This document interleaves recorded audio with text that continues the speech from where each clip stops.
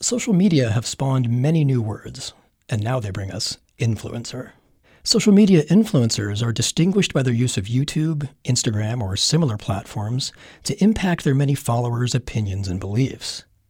These followers are typically young people who receive the bulk of their news and entertainment from online videos.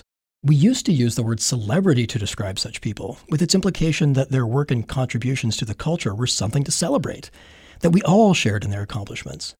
Influencer, though, denotes only an instrumental relationship. A celebration is a party, and influence simply helps make something happen. One is decidedly good. The other can be good, neutral, or downright sinister. Sinister is not how one would describe most online influencers. For the most part, their channels are full of normal-sounding, normal-acting people, generally of above-average looks, who produce slightly above amateur pictures and videos of themselves using various products, sharing their generally bland observations along the way.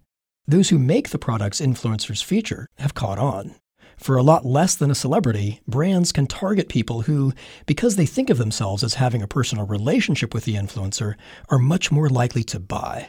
The neutral term influencer, then, perhaps masks a sinister intent.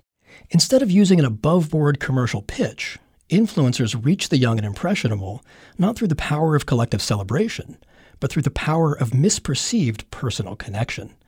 For KMUW, I'm Leah Levy.